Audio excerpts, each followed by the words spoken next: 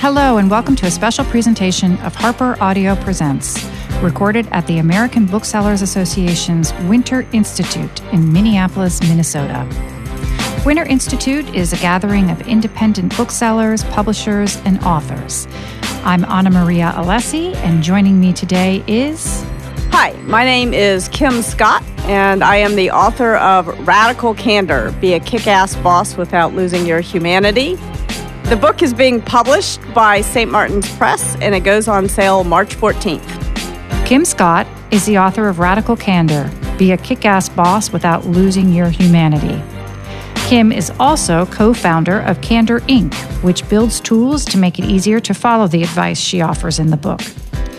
Prior to founding Candor Inc., Kim was a CEO at Dropbox, Qualtrics, Twitter, and several other Silicon Valley companies.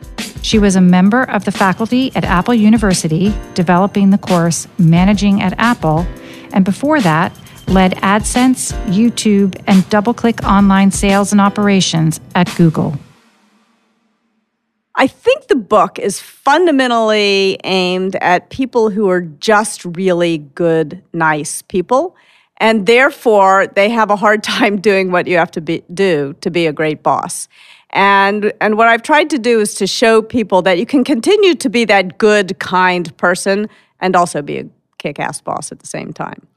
You do set up the premise, though, that the way we are raised, basically to be polite and to be helpful to others, can sometimes be really at odds with being an effective and helpful boss. Yes. Well, so the specific thing that I say in the book is we're all told, or a lot of us are told from the time we're 18 months old, from the time we learn to speak, if you don't have anything nice to say, don't say it at all. Now, I would argue that's not exactly being polite. That's just being mum, right? That's being silent. And there's a difference. You can still be polite and kind and say it. You also give some you have the first anecdote that's sort of the light bulb that goes off in your head when you're walking your dog. Yes. And your dog nearly runs out into the road. Right, because the dog is totally untrained. Belvedere was the dog's name from that cartoon from, Belvedere, come here, boy. Anyway, she was a girl. And I adored Belvedere. And as a result, I had never really trained her at all, and she was completely out of control. So she almost gets hit by a cab to New York City, and a perfect stranger on the street looks at me, and he says, "I can tell you really love that dog." That's all the guy has to do to show his humanity. I call that moving up on the caring personally dimension. He doesn't have to know my name or my kids' names or have taken me out to lunch or bought me drinks or anything like that. I can see you really love that dog. And so now he has me. Now I'm looking at him. Now I'm open to whatever it is he's going to say next. And then he says, "But you're going to kill that dog if you don't teach it to sit." Now he really has my attention. Then he kind of points at the ground with a harsh gesticulation. He says, "Sit." And the dog sat. I had no idea the dog even knew what that meant. And I kind of look at him in amazement. And he says to me, the light changes, and he says to me just before he steps off the curb, "It's not mean, it's clear." And he walks away, leaving me with words to live by. Now, the moral of this story is not that you should talk to people like he talked to my dog. The point was the dog heard it in one way. Like saying, "Sit, please, Belvedere," was not going to really help Belvedere understand. So you need to say it in just the way that the person can best understand it. And you also have to have that moment of humanity or that connection so that they're relaxed enough to hear it also, yes. right? Yeah, I think that's like you say, that's a key component to the process. It's vital. It's Radical candor is very different than brutal honesty or front stabbing or any of these other harsh terms they get bandied about. Radical candor is about being kind and clear at the same time. So talk to us about your quadrants. Sure. So there's two dimensions to radical candor. One is caring personally. And that's really important. I think too often, nobody really starts out their career thinking, I don't care about people, so I'm going to be a great boss, right? That's not how it happens. I think what happens is we think we're supposed to be professional. And we get taught this when we're quite young, when we're 18 years old. And so we think that we're supposed to leave our humanity at home, leave the very best part of ourselves at home. And that's all wrong. I would argue you got to bring your whole self to work, and you've got to create an environment in which everyone else can do the same thing. So that's the care personally dimension. That's the give a damn axis, if you will. And then there's also the challenge directly dimension to radical candor. This is what I call the willingness to piss people off, right? Colin Powell said, leadership is often about being willing to piss people off. And when you can do both at the same time, that's radical candor. When you show that you can challenge directly, when you're not afraid to challenge directly, but you fail to show that you care personally, I call this obnoxious aggression. A lot of people call this the asshole quadrant, right? However, I didn't name it that because I don't want people to use these terms as labels for other people, right? Use them to guide your conversations with others, not to judge others, right? Now, two other terms to consider. What happens when you do care personally, but you do not challenge directly? That I call ruinous empathy. And that actually is the mistake that's most often made. That's where 85-90% of problems occur in the workplace. And then, of course, the worst of all is where you neither care nor challenge, and that I call manipulative insincerity. Yeah. Now, one question that I had, I think you present it so clearly and so helpfully, and it's something that one can read and very quickly start to try to practice. But what if you're sort of the only person? I'm sure you've gotten this question before. Yes. Like, what if you're the only person that's trying to do this and is really making this effort, and now you feel very much at odds because you're starting to stick out a little bit. Yeah, you feel sort of out of step culturally. Yeah. So what's your advice for that? So I think especially if you're in a culture that is itself ruinously empathetic, which is most often the case, I think simply having a vocabulary to talk about this with others can be extremely helpful. Yeah. Okay. So just explain this. It's a really simple thing to draw. Like draw a vertical line. That is care personally. Draw a horizontal line. That is challenge directly. And then name each of the quadrants. Radical candor, obnoxious aggression, nobody wants to be there, ruinous empathy. We all know we are kind of there, but we don't really want to be. And manipulative insincerity. And if you do that, you'll find that people will often actually adopt these terms pretty quickly. And they'll tell you. When I was teaching at Apple, I had a lot of managers who told me that their employees, once they explained these quadrants to them, would come in and point. At Apple, we didn't call it ruinous empathy. I've improved my terms in writing the book. Yay. But they would point at that box and they would say, "Are you doing that?" And then all of a sudden it became way easier to say it really clearly because the person is sort of inviting you to.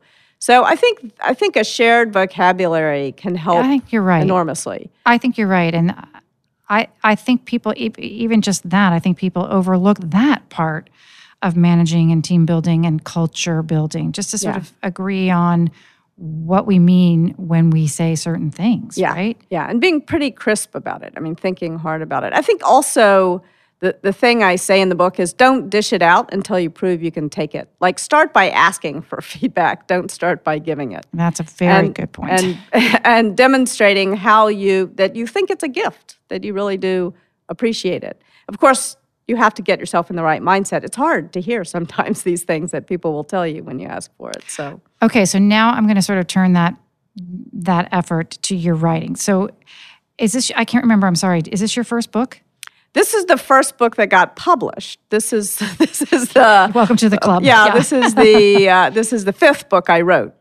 So now you've written a book, and now you're going through a review process, and you're going through a critique process. Who were your readers, and what was that process like? Wow. So writing the book was in itself an exercise in feedback. I wrote the first draft of the book in Google Documents, and I think I had 100 collaborators. So I was getting feedback from a huge number of people. And all of it was incredibly valuable. And wait a second. So you set it up in Google Docs and you just say, okay, go in and edit and comment as you see fit. Was there any sort of, okay, I want you to do it first, second, third, or was it just a complete It was a free-for-all. It was a total free-for-all. I didn't start out thinking I'm going to invite 100 people to edit this doc as I go.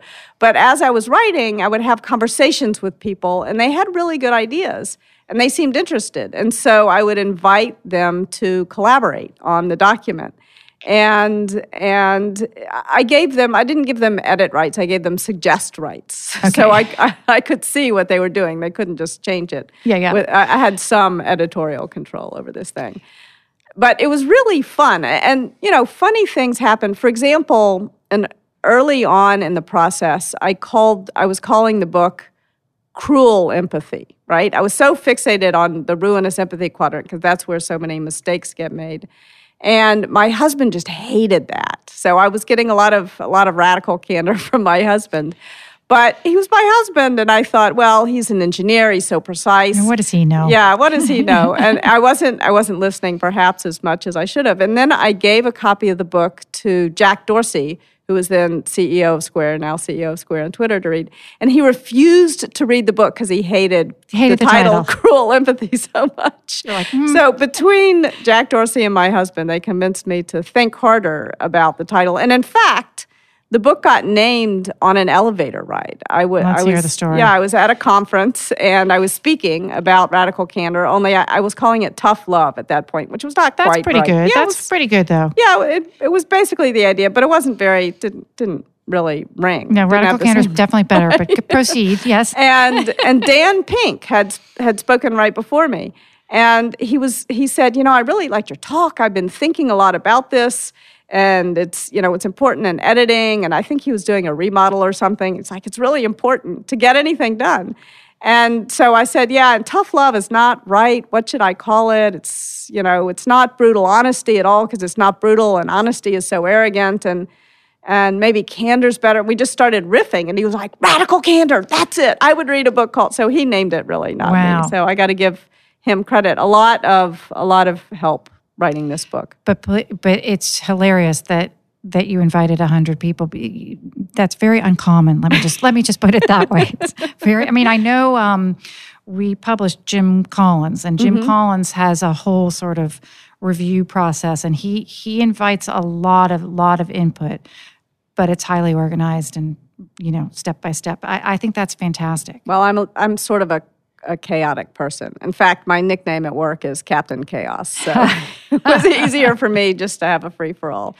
So I'm always curious when people of other industries and other disciplines decide that the thing to do with their valuable time and energy is to craft a book. It seems rather counterintuitive in this day and age, truthfully. And we all know how hard it is. So why did you want to write a book in addition to giving your TED Talks and speaking at panels and perhaps, launching the website and all the great videos that you've produced? Why was a print book important to you?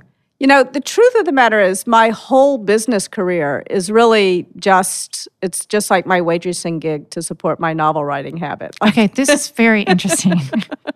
The reason why I went to business school was because I thought that if I went to business school, I could sort of make enough money to take a year off every so often to write novels, which I knew would never pay really anything and probably would never get published. And in fact, I was right about that. I've written 3 unpublished novels and one sort of memoir.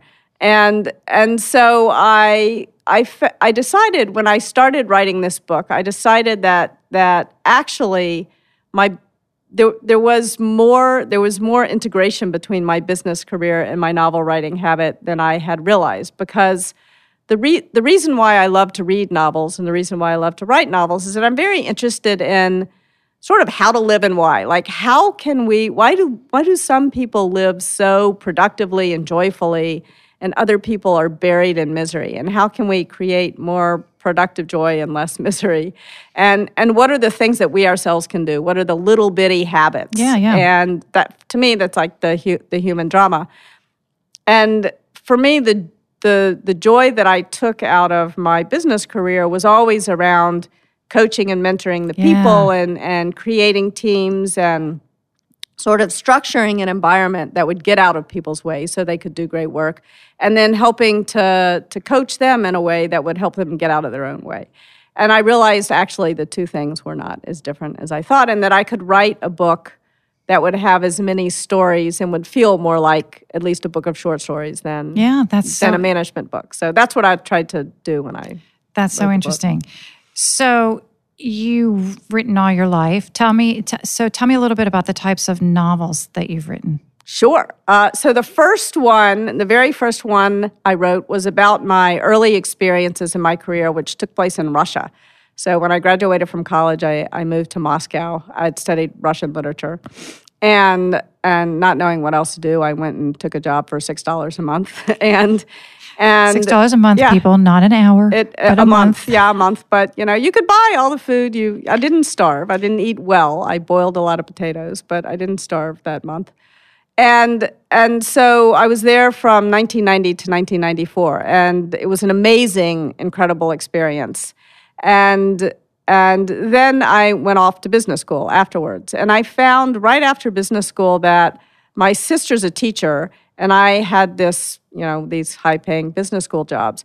And she was dealing with real problems. Like she had a kid in her class who tried to commit suicide. Like she was dealing with real-world, hard, important problems, doing what I considered to be far more important. I was making PowerPoint slides, and just bugged me that I was paid so much more than she was to do my unimportant work. And so it sort of occurred to me there's this measurement problem. And a lot of what I had seen in Russia was also the measurement problem, that capitalism is really good at rewarding what it can measure, and that's actually important, but really bad at rewarding what it values. And so I wrote a book about sort of, that was the theme. It was actually about a love triangle that a woman, an American woman, not me either, who moved to Moscow, and she falls in love with a Russian entrepreneur and an American humanitarian aid worker at the same time. And, oh, man, sounds good. It was fun. It was very fun to write. All right, so I want to ask you a few questions about you as a writer. Okay. What natural gift would you most like to possess as a writer? Patience. I am an impatient person, and that is what always makes, it doesn't actually make the first draft hard, because the first draft, there's nothing and then there's something, and that feels like progress. But it makes editing really hard. There's this great story about Wordsworth, who skipped a family picnic. So 8 hours later, his family comes back, and they're eager to see the great poem that he's produced in this 8 hours. He blew them off. It better be good. And he's moved one comma in 8 hours. And that's how great writing happens. And it's really that, for me, I guess that's part of the reason why I invited so many other editors, right? Because it's so hard for me to find the patience and the discipline to do that for myself. I always joke that the second hardest thing about writing is getting inside your own head, but the hardest thing is actually getting back out. Yeah, and that's where you need a great editor. That's and definitely Tim true. Bartlett at St. Martin's Press was really a great editor. Helped Fantastic. enormously. And what do you consider your greatest achievement as a writer? I almost consider writing to be like, for me, there's no virtue in it. It's like eating chocolate cake. I love to do it, and I want to do it, and I struggle to find as much time as I can. So I guess in some ways, in writing Radical Candor, one of the biggest achievements of the book is just that simple 2x2 framework: care personally, challenge directly, with those 4 terms.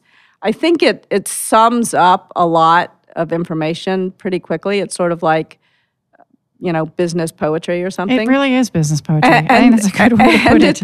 It took me a silly amount of time to come up with those terms. Sometimes the commas take a long time. Yeah, exactly. I mean, there were a couple of months where I was doing nothing other than wrestling with the axes and the terms and the 2x2, to the point that I felt it felt self-indulgent and crazy, actually, to do it. Like I had left this high-paying job to like spend 2 months wrestling with, the quadrants. But that's what happens. That's how it goes. That's how it happens. Yeah, I think it does. So I'm proud of myself for persevering and not just succumbing to the feeling that, I'm not making any money doing overly this, indulgent. and I'm hurting my family or whatever. So when and where are you the happiest as a writer? I am the happiest as a writer, again, in that first draft, before I'm deep into editing, when I'm sitting in my office, in my home office, looking out over Silicon Valley, and I'll write for an hour and a half, and then I'll walk the dog for 45 minutes, and then I'll write for an hour and a half, and then I'll weed and talk on the phone for 45 minutes, and I'll do that. I'll repeat that 3 or 4 times a day. I love spending my days that way. What's your motto as a writer?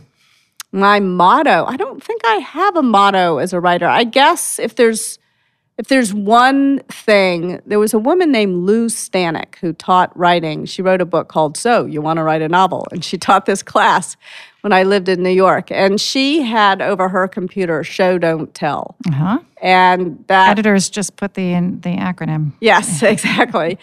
And I think about that all the time. And I don't just think about it when I'm writing, but I also, like the other day, we were at we went to the symphony with the kids. And somebody got up and had to leave, walk through the aisle. And just the way that people stand up and walk in front of a bunch of people, you could know their whole personality from that. I was like, that is like I'm going to use that as a way to explain who somebody is. Yeah, that's a good thing. So did you have a notebook and you wrote it down? No, for me and my career, I sort of feel like I made a breakthrough when I threw away my to-do list, because I was tyrannized by the to-do list. And same thing with notebook as a writer. If I don't... Really? Your mind is a filter. And if it's forgotten about it, it's because it's not that important. Good. You got to let it go. You got to just let your brain do its thing. Oh, that's interesting. All right. So do you have a story related to an independent bookstore or independent bookseller? Yes. There was a bookstore in Memphis, Tennessee, where I grew up, called Pinocchio's. And it was in that bookstore that I really learned to love reading. And just my mother would take me there, and I could browse, and I could get whatever book I wanted. And I really longed to travel. I don't know why. When I was in second grade, I longed to travel so much, but I wanted to go places. And we didn't, as a family, really travel very much except to Florida. And so there is no frigate like a book. It was like written up there. And I realized, I don't have to travel. I can just buy these books and I can go anywhere I want to go. And that was so liberating and sort of inspiring that I've loved books ever since. And there's a bookstore. I live in Los Altos, California, and there's a bookstore called Linden Tree in Los Altos. And it's a great bookstore, just a lovely, lovely bookstore. And my kids are now in second grade, and I saw the exact same thing happen to them just probably a few months ago in November. I took them there, and I'd been taking them there, and I would always choose the books, and then I would read them the books. But this time, they chose the books on their own, and we went home, and they all crawled into bed and read for hours. It was a great moment. It's a great feeling, isn't it? Yeah, it really is. Well, thank you so much. Thank you for helping me with Radical Candor, and it was a real pleasure to speak with you. Well, thank you. Thank you for talking to 20 people in 2 days. That's tiring. You kept your energy up well. I'm very happy to speak to authors anytime, any place. Yeah. All right. Thanks for listening. All of the books you've heard mentioned here are available at your independent bookstore. And if you like what you've heard, please be sure to subscribe to Harper Audio Presents.